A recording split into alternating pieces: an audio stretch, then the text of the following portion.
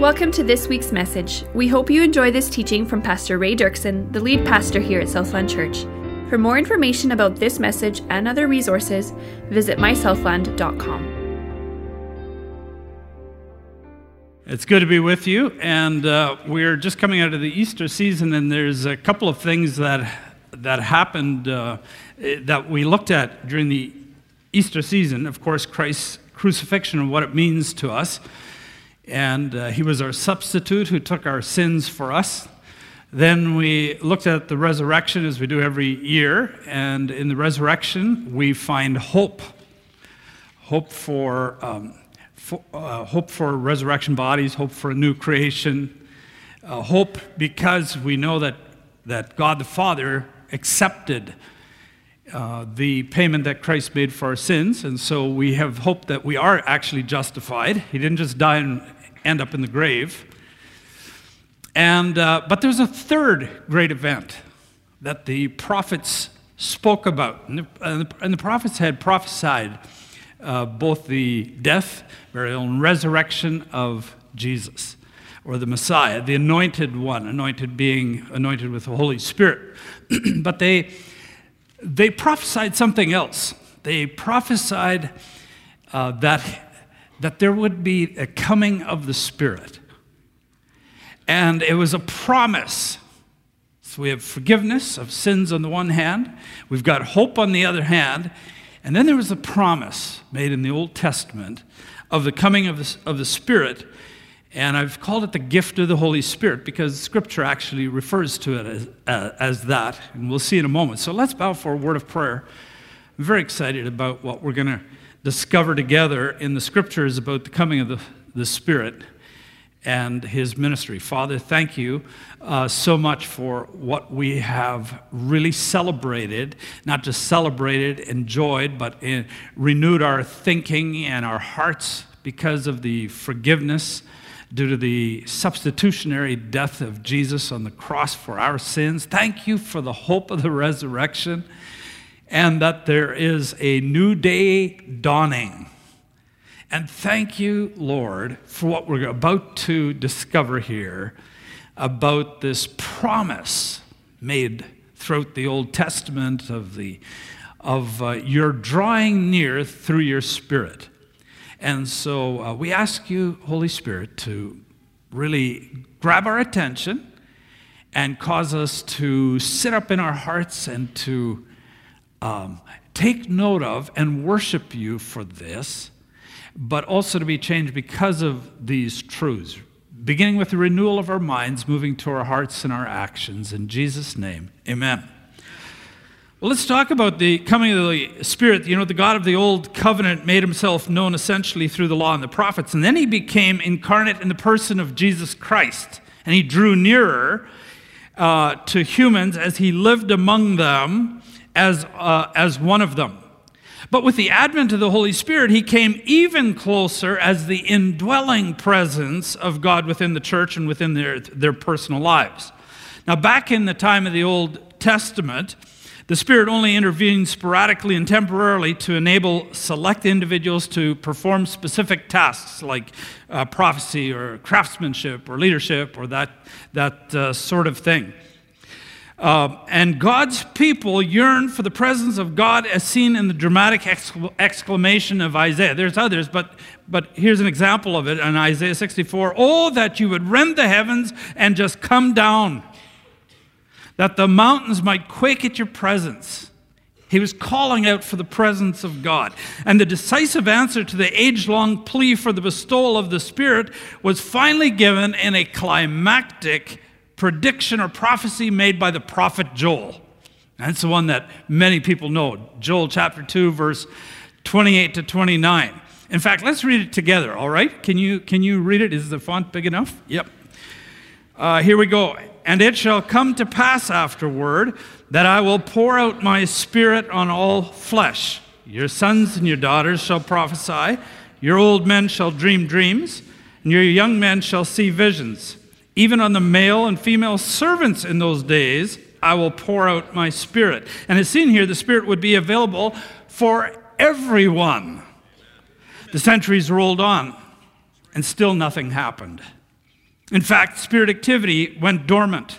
Then suddenly some stirrings.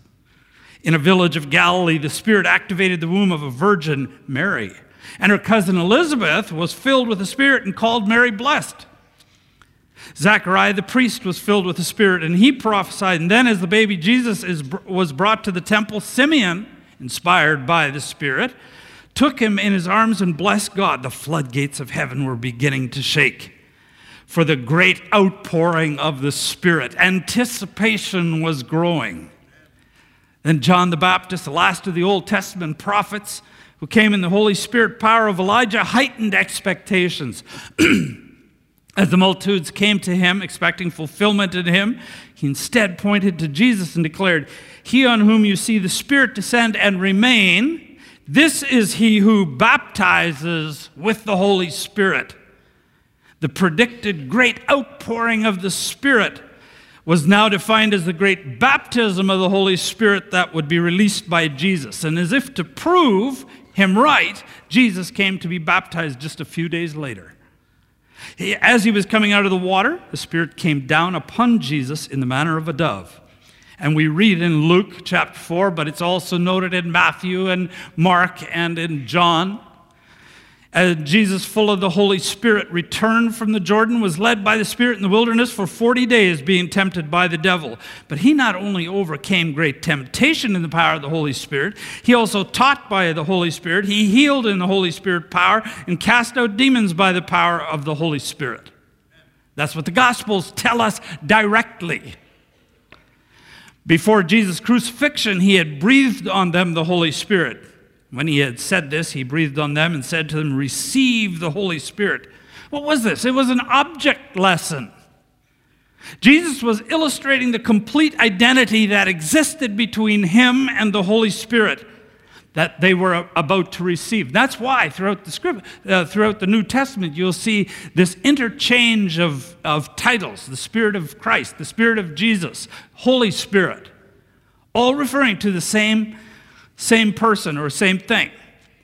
And as the time drew close, Jesus became more explicit about the event. 50 days after the Passover, when Jesus had been killed, and only 10 days after his ascension, large crowds gathered in Jerusalem from many other countries for the annual celebration of the Jewish Pentecost. And on this day of thanksgiving for God's revelation, and that's what they were celebrating, God's revelation, the law, and for his physical provision in the wilderness, the ascended Christ chose that day to pour out his ultimate gift, the Holy Spirit, according to Acts 2:33. And we're going to read it now.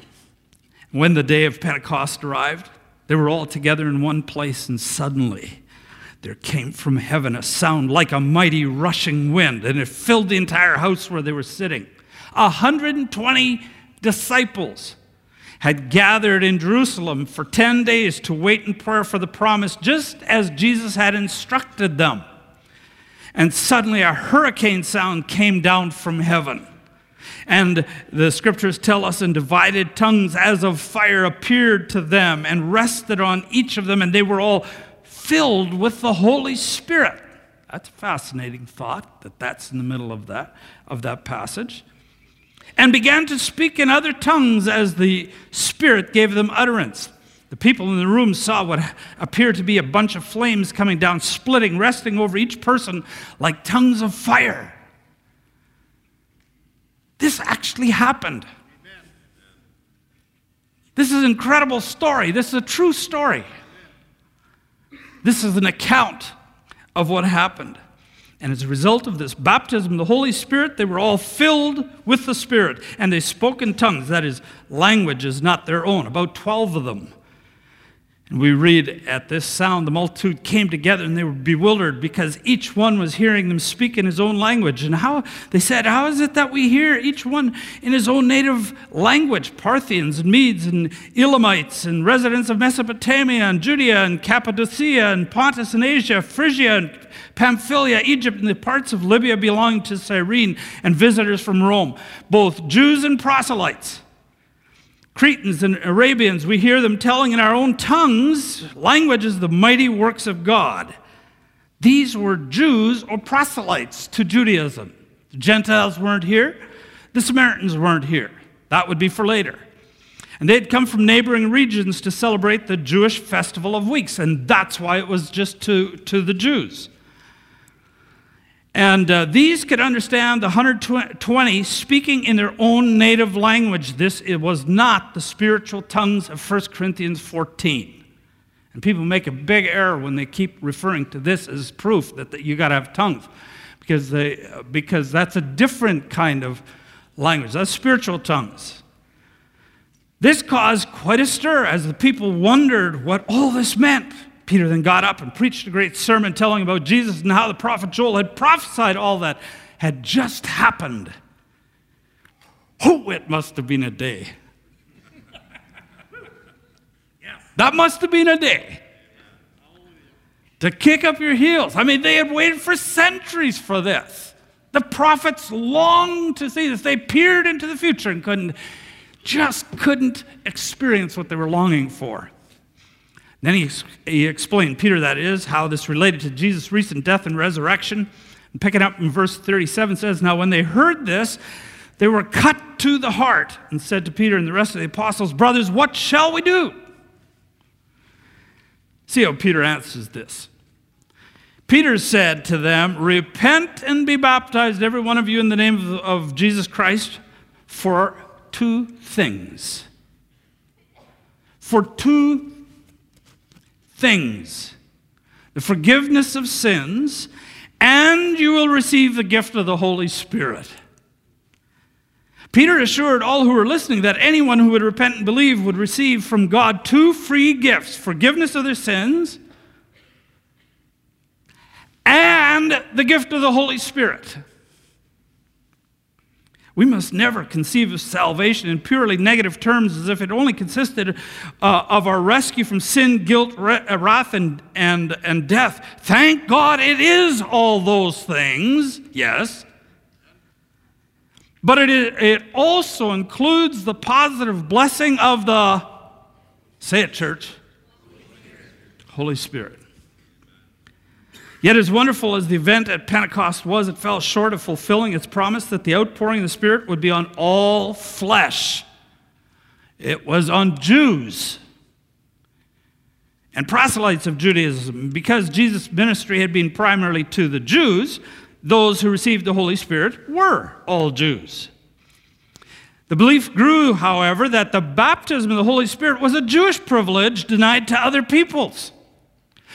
With what I'm about to say, without that, you can't quite grasp what Paul's getting at in Ephesians when he says he's broken down the barrier between the Gentiles and the Jews and made them one. So follow carefully. So harsh was this racial prejudice that in direct disobedience to the command of Christ to take the gospel from Jerusalem to Judea, to Samaria, and to the ends of the earth, according to Acts 1:8, the church remained in Jerusalem. The apostles made no attempt to go beyond the city of Jerusalem, so the Lord used persecution to scatter them. All the believers from there throughout Judea and Samaria, and so that the gospel went everywhere. The Samaritans, a mixture of Jewish and Gentile blood, responded enthusiastically, and great numbers believed. But amazingly, none received the baptism of the Spirit until the mother church in Jerusalem sent the apostles Peter and John. They laid their hands on the new believers and were baptized with the Holy Spirit. The racial barrier against the Samaritans had finally come down. Amen. It's amazing. The Jewish Christian leaders needed to see this for themselves. That's why the baptism of the Samaritans waited their arrival. God made sure that the leaders of the church were there to witness it for themselves. How could they argue with that? But the church had not yet expanded and reached the Gentiles. Another racial barrier needed to come down, and God used the Gentile Cornelius, a Roman commander of the imperial legions stationed in the city of Caesarea, to do it in chapter 10.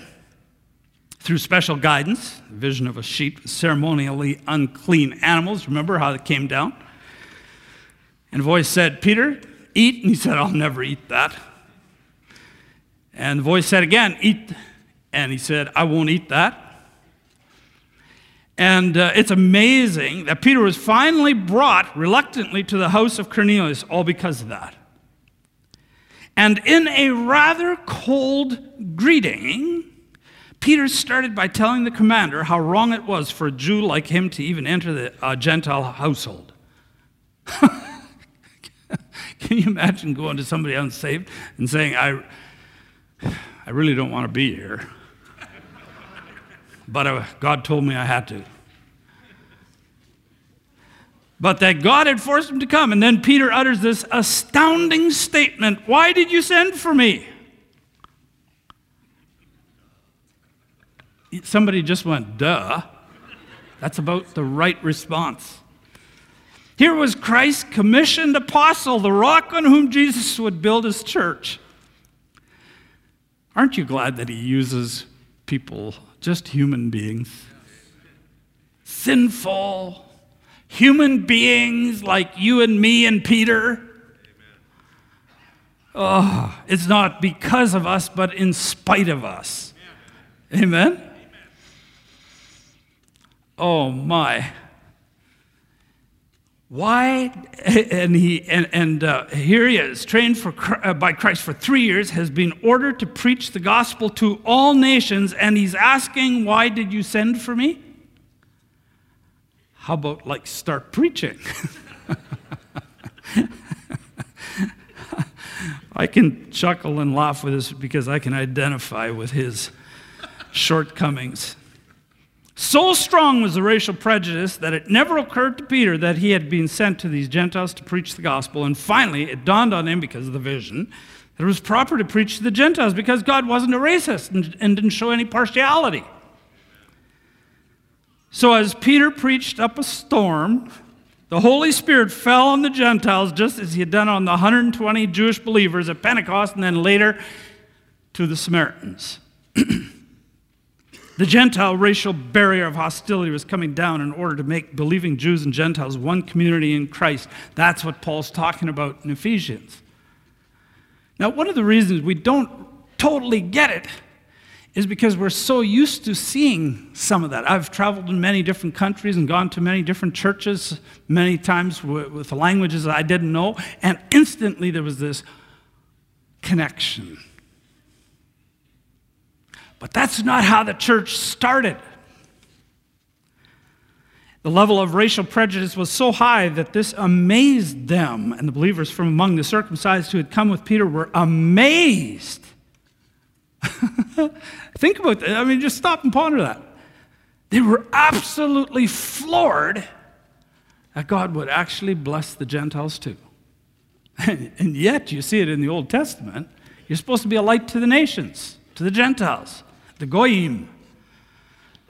Because the gift of the Holy Spirit was poured out, say this with me, even on the Gentiles.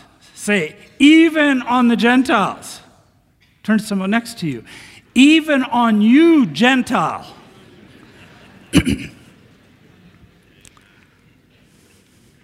As if the Gentiles were a subhuman species. Aren't you glad that he poured out his Spirit even on the Gentiles? Yes. Praise the Lord. We weren't worthy, but he decided to anyway. I love that. When Peter returned to the church in Jerusalem, he was hotly criticized for this. However, they were silenced when he told them his complete story, explaining that the Spirit baptism received by the Gentile converts was exactly the same Spirit baptism as the Jewish converts had received at Pentecost. Never again would there be need for Gentiles to receive the Holy Spirit apart from the reception at conversion. God had demonstrated what he was trying to do. So why do the scriptures talk about the Holy Spirit as a gift?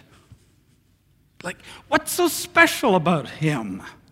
Well, we could talk for a long time about that, but I'm just going to summarize it in 3 very quick points. First of all, his ministry to the world.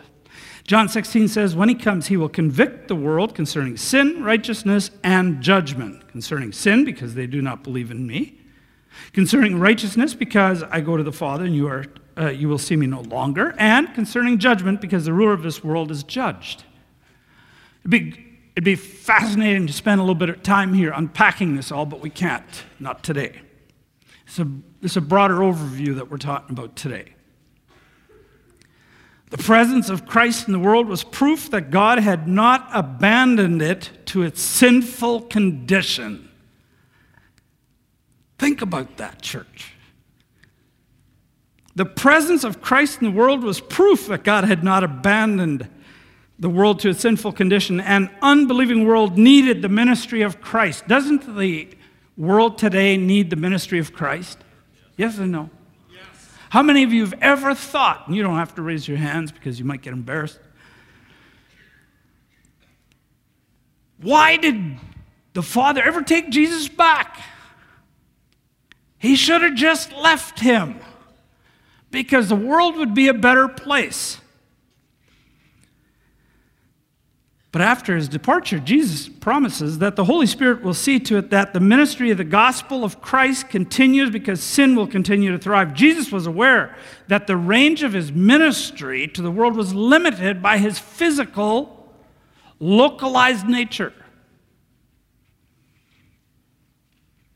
Through his death and resurrection, he would achieve redemption for the whole world, but he could not, as a person, take that redemption throughout the world. That would be left to the Spirit of Christ to do. He was to convince the world of sin and righteousness. The Spirit is not localized. His range of influence is universal. This was a brilliant strategy. He has not left us alone. God has not abandoned us. Neither has Jesus, his Son. The Spirit of Christ is here. And while we are considering him here, in other places in the world, they've already been talking about him and about the gospel and stuff. And he's working everywhere. Everywhere I go, he's there. And you sense his presence. And you can talk to him, and he guides you, and he speaks to you. And you see it in the gathering of the church, the local churches. Second is ministry to the church. Jesus had handpicked the 12 disciples at the outset of his ministry. During the 3 years, he attempted to band them together into a nucleus that would become the church.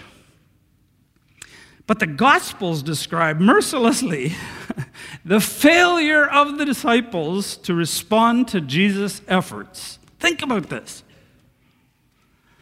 As he was teaching them the necessity of his sufferings and death, his disciples were arguing among themselves behind his back about which one of them was the greatest. Remember that? You see that in Mark 9. And when they were all traveling for the last time to Jerusalem, Jesus explicitly revealed to them the extent of the suffering awaiting him. And at that very moment, when he's talking about his passion, and how he's going to die for the sins of the world, at that moment they interrupt him. 2 of them interrupted them. And with a power play scheme intended to secure their dominance over the other 10. Jesus denounced their craving for authority in Mark 10. And it seemed that the only thing Jesus could do with them was to pray to the Father for them. And we see his prayer in his high priestly prayer. He says that they may all be one, just as you, Father, are in me and I in you, that they also may be in us, so that the world may believe that you have sent me. The glory that you have given me, I have given to them, that they may be one, even as we are what? One. The prayer of Jesus for his followers to become a united community receives spectacular fulfillment at Pentecost. I didn't say final, but spectacular fulfillment at Pentecost. It really did. Overnight, a group of distraught and fitful disciples became a bold, motivated, organized, and united movement energized by God's Holy Spirit. Think about that. Maybe 60 days later, everything changes from these power-hungry guys who are knifing each other in the back and trying to get to the top of the ladder to this united band energized by the Holy Spirit. That's amazing. This remarkable transformation is given a brief summary of the life of the church at its very beginning. And we're going to read it in Acts chapter 2, 42 to 47. Think about it as you read it. Think about them on one hand, and now think about them on the other hand. And they devoted themselves, the Christians did, to the apostles' teaching and the fellowship. That's these 3,000 who got saved, plus the 120. To the breaking of bread and the prayers.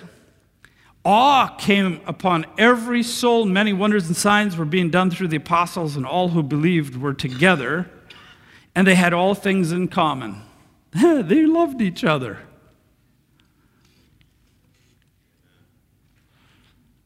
They must have gone to the Learn to Love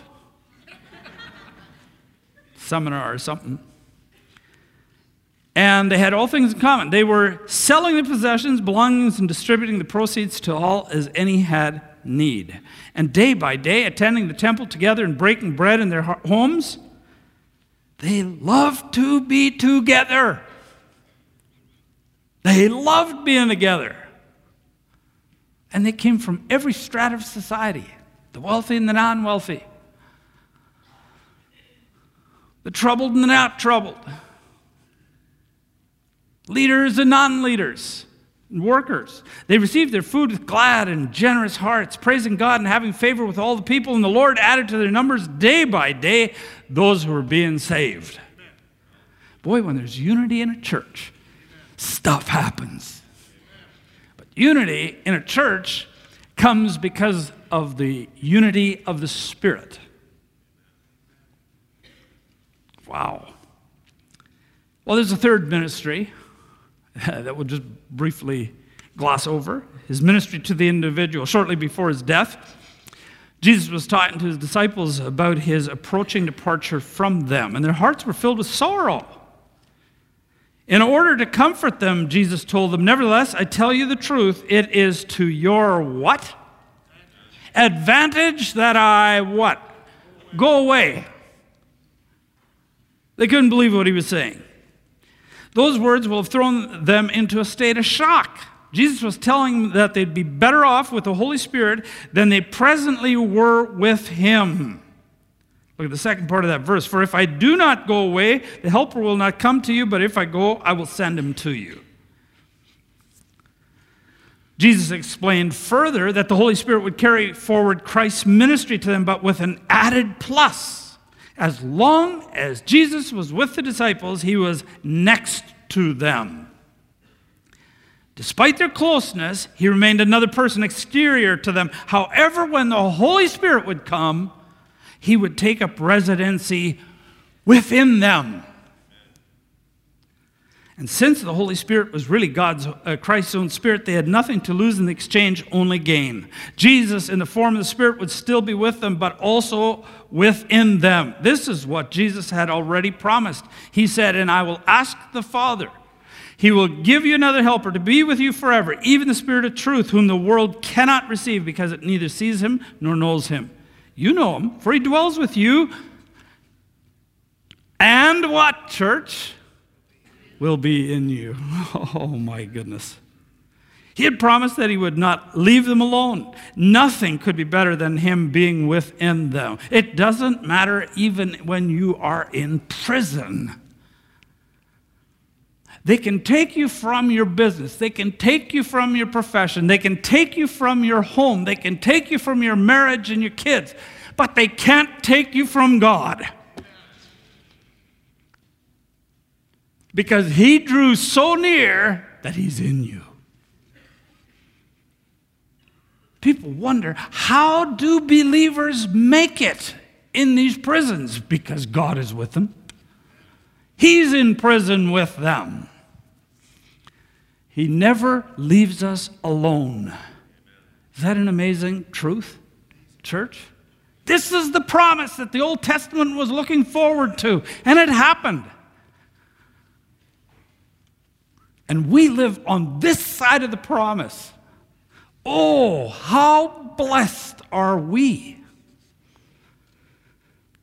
Wow. Nothing could be better than him being within them. From here, the Spirit of Christ would speak with them, and he would guide them. Listen to me. All this hearing God's stuff without the Holy Spirit is just nonsense. We talk about hearing God, listening to God. We're talking about the Holy Spirit when we're talking about that. He's the person, agency through which we communicate with God. He would also sanctify them. That is, he would help believers to come out of the fallen human condition into a Spirit-produced maturity described as the fruit of the Spirit. And Chris has been talking about this stuff in this fantastic Roman series. And on top of all that, he would empower them and give them spiritual gifts for effective service and ministry. Wow, wow, wow, is all I can say. It's incredible. Well, let's talk for a moment about this baptism and filling of the Spirit, because there's some confusion about it. What about the fact that the 120 received the Spirit subsequent or as a second experience after salvation? Doesn't it suggest there that there are two experiences a Christian needs, salvation and then at the subsequent time, baptism in the Spirit? Let's examine this important question because much confusion and division has resulted from a misunderstanding of what happened at Pentecost. Recall Peter in verse 38, he had clearly stated that the conditions of the promise were of forgiveness and the Spirit were simply belief and repent. Believe and repent. And that's precisely what happened. 3,000 believed and repented, and they received forgiveness and what else? And the Holy Spirit. This means that according to Acts 2, two separate companies of people received the baptism or gift of the Spirit on the day of Pentecost. There were 120 at the beginning of Acts 2, then 3,000 at the end, or towards the end of Acts 2. The 3,000 do not seem to have experienced the same miraculous phenomenon, rushing mighty wind, we don't see that. No tongues of flames resting on their heads or speech in a foreign language. Yet because of God's assurance through Peter, they received the same gift. But there was a big difference between the two groups. The 120, like Old Testament believers, believed before the promised outpouring of the Spirit upon all believers at Pentecost. So though they had already believed, they had to wait for the outpouring of the Holy Spirit. Amen. The 3,000, on the other hand, believed immediately after the promised outpouring of the Spirit at Pentecost, and so received forgiveness of sins and the gift of the Spirit together. Because the Holy Spirit had already been poured out. No waiting was required. Now, wait a minute. Some of you might be wiggling right now in your seats and getting just a little nervous about this. Don't head for the doors yet. In fact, ushers, lock the doors. Just kidding. Just kidding. Because that's going to be on tape now. And I'll be in the news. Because we believed after the outpouring of the Spirit, we too received forgiveness of sins and the gift of the Holy Spirit at the exact same time, just like the 3,000. Paul also made this clear. Did you receive the Spirit by works of the law or by hearing with faith, so that we might receive the promised Spirit through faith? The context makes it clear that this faith is a saving faith that he is talking about there. We don't have time to go there, but you can read it. Not some post-conversion act of faith for a second experience. That's not what he's talking about. Galatians 3, verse 9 and 11 says, "So then, those who are of faith are blessed along with Abraham, the man of faith. Now it is evident that no one is justified before God by the law, for the righteous shall live by what? Faith. That's why Paul taught the church of Corinth, for in one Spirit we were how many? All. Say that again. Church, I mean resounding. All baptized into one body, Jews or Greeks, slaves or free, and all were made to drink of one Spirit. Now, you might say it's convenient for you to use the ESV here because that's what it says. Truth matters if you go to the NASB or the NIV, it will say for by one Spirit, and which is a good reason that Chris would give for why you should be using the ESV. No, I'm just kidding. But they have margin notes, and if you go there and you take a look at it, they recognize the problem. It's for in one Spirit. See, because this makes it appear like there's two different baptisms. One is Jesus is the agent of the baptism in the Spirit, and the other one, the Holy Spirit, is the agent. He's the one doing the baptizing. That is not what the Greek construction says. There are 7 times where this little phrase shows up. Let me see if I can remember this. 4 in the Gospels, 2 in Acts, and 1 here in Romans. And they're practically identical phrases. All 6 have been translated as Jesus doing the baptizing. But in this one particular place, some of the translators have made it sound like the Holy Spirit is doing the baptism. So some have taken from that there are 2 kinds of baptisms. But when you look at the Greek, you find out it's the exact same expression. You say, well, then why would some of the translators have done it? It's because there was 2 localizations in that verse, and I'll show you what I mean, because I don't think I even have it here. I wasn't going to preach on this, but my time is doing good, so I'll go for another hour.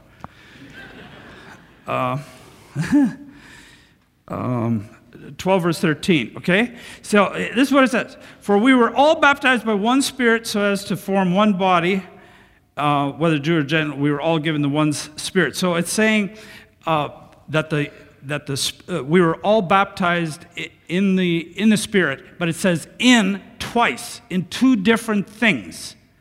And so the translators were trying to get away from those two things in which we were being baptized because they thought it would be a little confusing, and so then they changed the word from to by. But that actually created much bigger confusion. So you can take a look at it. I don't have the right translation to delve into that.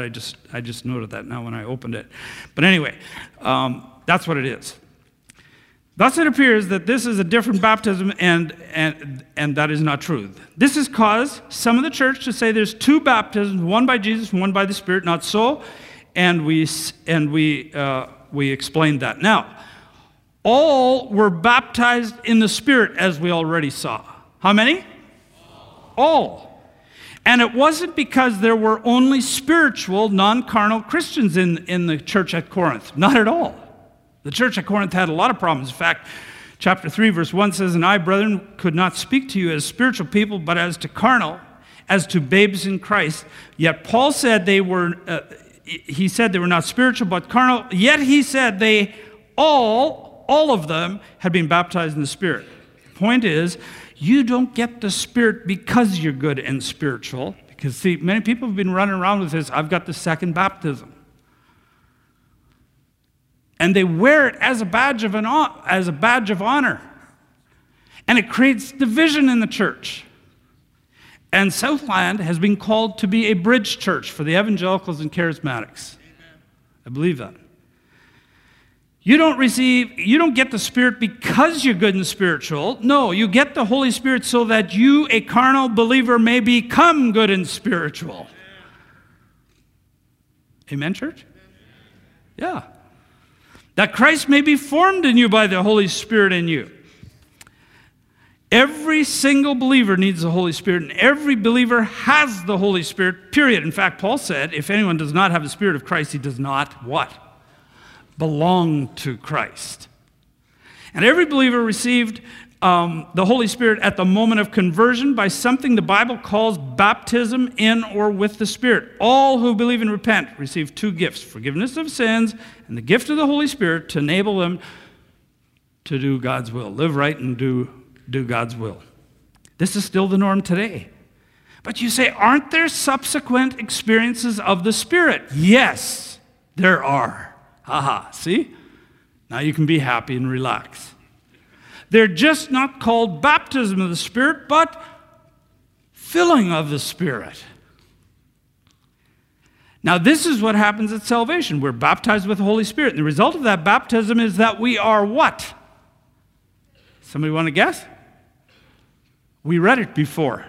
And I slowed down for that. Verse 4, full of the Holy Spirit. That's what it says in Acts 2 at Pentecost.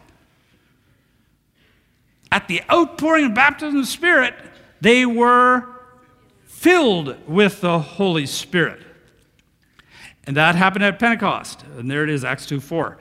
And you can tell that you're full of the Holy Spirit because of the experience of the Holy Spirit at salvation. And now some of the initial experiences that people have at salvation, which I attribute to the Holy Spirit, we experience things we've never experienced before. Everything changes in us. Some experience unbelievable joy.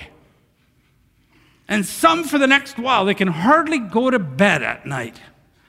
They're just bubbling. And they just want to witness in the middle of the night and, find somebody wake them up or read the Bible or pray. Insatiable hunger. Or there's a desire to worship, or there's this witness with boldness. They talk to everybody. Or some suddenly find themselves speaking strange words or tongues, 1 Corinthians 14 kind. Others have a desire to repair relationships with former or present employers and employees or family members, like Zacchaeus in Luke chapter 19.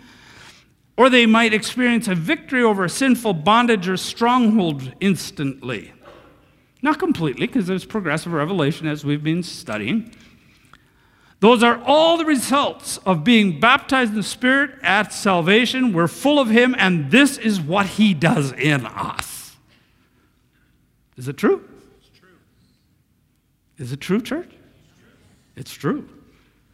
Interestingly, we're instructed to continually get refilled with the Holy Spirit. Do not be drunk on wine which leads to debauchery. Instead, be continually filled with the Spirit. That word isn't in there, but the participle means it could be translated like that. Being filled, or be continually filled, or be refilled, and keep being refilled, just like your gas tank. You got to keep refilling it. At Pentecost, Peter was baptized, and we see this is exactly what happened to the Apostle Peter. At Pentecost, he was baptized with the Holy Spirit, was he not? Yes or no? The result was that he was full of the Holy Spirit. Short while later, he was arrested, brought before the Sanhedrin, and he was refilled with the Spirit again. And that's in Acts 4:8. And then after the release, they joined with the other believers to report what had happened and to pray, and look what happens. And I'll just record, and I'll just show the one. When they had prayed, the place in which they were gathered together was shaken. They were all what? Filled with the Holy Spirit, and continued to speak the word of God with boldness. Peter had just experienced his third filling of the Holy Spirit, beginning with his baptism, his initial baptism. Now, when older seasoned Christians sometimes see new believers respond with unbridled joy and going crazy and reading their Bibles and witnessing, they sometimes respond in a condescending way. They'll grow up, or they'll grow out of it. But the older believer doesn't realize that the new believer is like that, not because they're immature in the faith, but because they are filled with the Holy Spirit. They've got a whole different set of priorities. They got a whole different way of living because the Holy Spirit isn't at all like human beings. So what the older believer actually betrays is that he or she is no longer filled with the Holy Spirit. And so what they are really saying is, I need to be refilled with the Holy Spirit. Without saying it, that's what they're saying. So why is this important to understand? First, it's created confusion and division based on an experience. Some well-meaning believers have directly stated or implied that some believers have the Spirit and some don't. The haves and the have-nots. Second, it has fostered pride. And some who have had a special Holy Spirit experience make them feel superior to those who haven't. But here's the third one, and it's a deadly trap.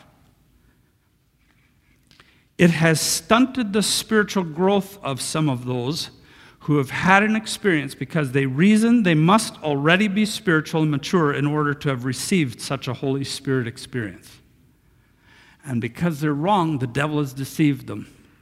And for the next 30 years, they keep pointing back to the time when they got saved, but more, they point back to that second time they experienced the Holy Spirit. And when they do, they don't think they need any more. But if they knew what the scriptures actually say, that it's a refilling, and that they need to keep getting refilled, they wouldn't point back to something that happened 30 years ago. They'd fall on their face, they'd repent of their sins, they would humble themselves, and they would desire and ask and receive a fresh infilling of the Holy Spirit. And they would be different people. Would you agree? This is why many churches who have accepted the things of the Spirit have become hotbeds of confusion, carnality, and division. And that, in turn, has created other churches who have now reacted against that, and now they don't have the Holy Spirit. Now, basically, you're left with two kinds of churches that both are not operating in the Spirit. And it's time to come back to our rightful heritage and birthright and start acting like the early church did. The Holy Spirit was not given to bring division. He was given so that God could move in with us and change us and transform us and empower us to take on the forces of darkness in these last days.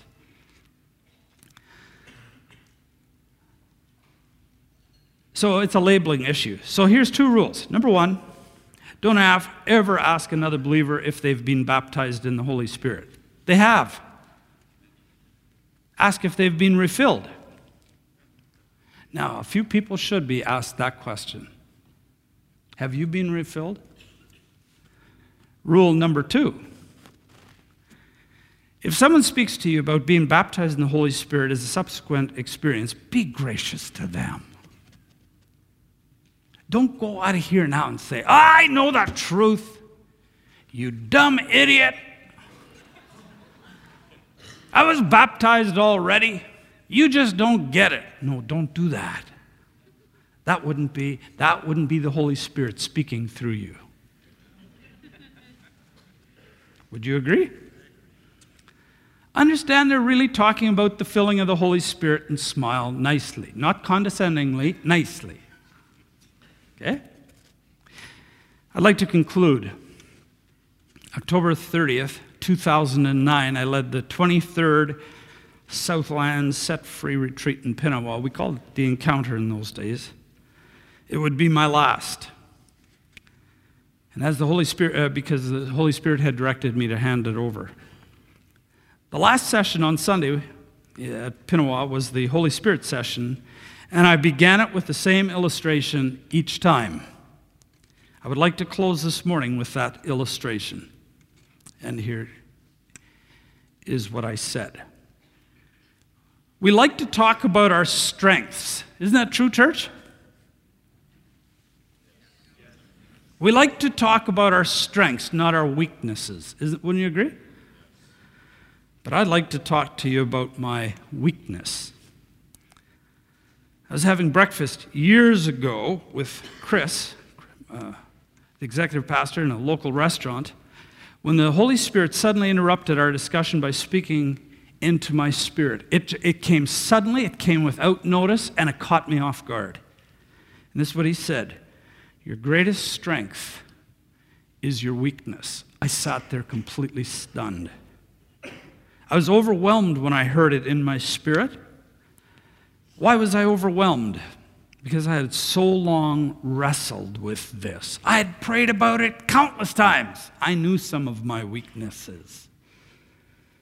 One of the weaknesses that I had really wrestled with was this issue of a poor memory, forgetting names, details, messages I've preached, what I've read. In fact, it got so bad at one point, this years ago, that when the church reached about 500 in prayer, I began to say, God, you need a different lead pastor. And I began to pray that way. And I begged God to let me leave so the church could get a better kind of pastor. And as I was having my devotions one day, the Holy Spirit spoke to me out of 2 Corinthians. This is what it says. To keep me from becoming conceited because of these surpassingly great revelations, there was given to me a thorn in my flesh, a messenger of Satan to torment me. 3 times I pleaded with the Lord to please take it away from me. Boy, did that ever speak to me, because I was pleading with the Lord, please, Lord, help me with my weakness. Why don't you strengthen it? But he said to me, my grace is sufficient for you, for my power is made perfect in what, church? Weakness. Therefore, I will boast all the more gladly about my, what, church? Weaknesses, so that Christ's power may rest on me. That is why, for Christ's sake, I delight in weakness, in insults, in hardships, in persecution, in difficulties. For when I am what? Then I am... There it is. I was absolutely stunned. I sat in my devotion time and wept over this passage. You see, my weaknesses have kept me close to God all these years, depending on His Spirit to work the impossible through me. That's what makes me strong. That's what makes you strong. You can only accomplish something in Christ's kingdom through the power of the Holy Spirit. You can't change without the Spirit. You can't accomplish anything in the kingdom without His Spirit. You can't do anything apart from His Spirit, because the Spirit is God. And you know what? I love Him for that. Chris and I were having a little discussion in my office just the other day. And we got into this discussion about, I said this, and he said something very similar to it, but I said, the older I get, the more I realize that it hasn't been me. The older I get, the more I realize it has never been me. Yes, do we have to give ourselves, be available? Yes. But all along, He's been setting things up and doing things that are impossible. And then Chris added this. He said, that's why Revelation says, at the end, we'll take our crowns and cast them at His feet. Amen? Because it was Him all along. Isn't it true, church? It was Him all along. Here's what I would suggest. Attend an Empower Ministers retreat to learn more, to practice, and to experience the refilling of the Holy Spirit. The next one is May 13th and 14th. Note this, the Set Free retreat is a prerequisite for the Empower retreat, because you have to deal with sin before you can be filled with the Spirit. Isn't that true? Scriptures teach that. And so let me encourage you in that matter. And cell leaders, let me talk to you in cells.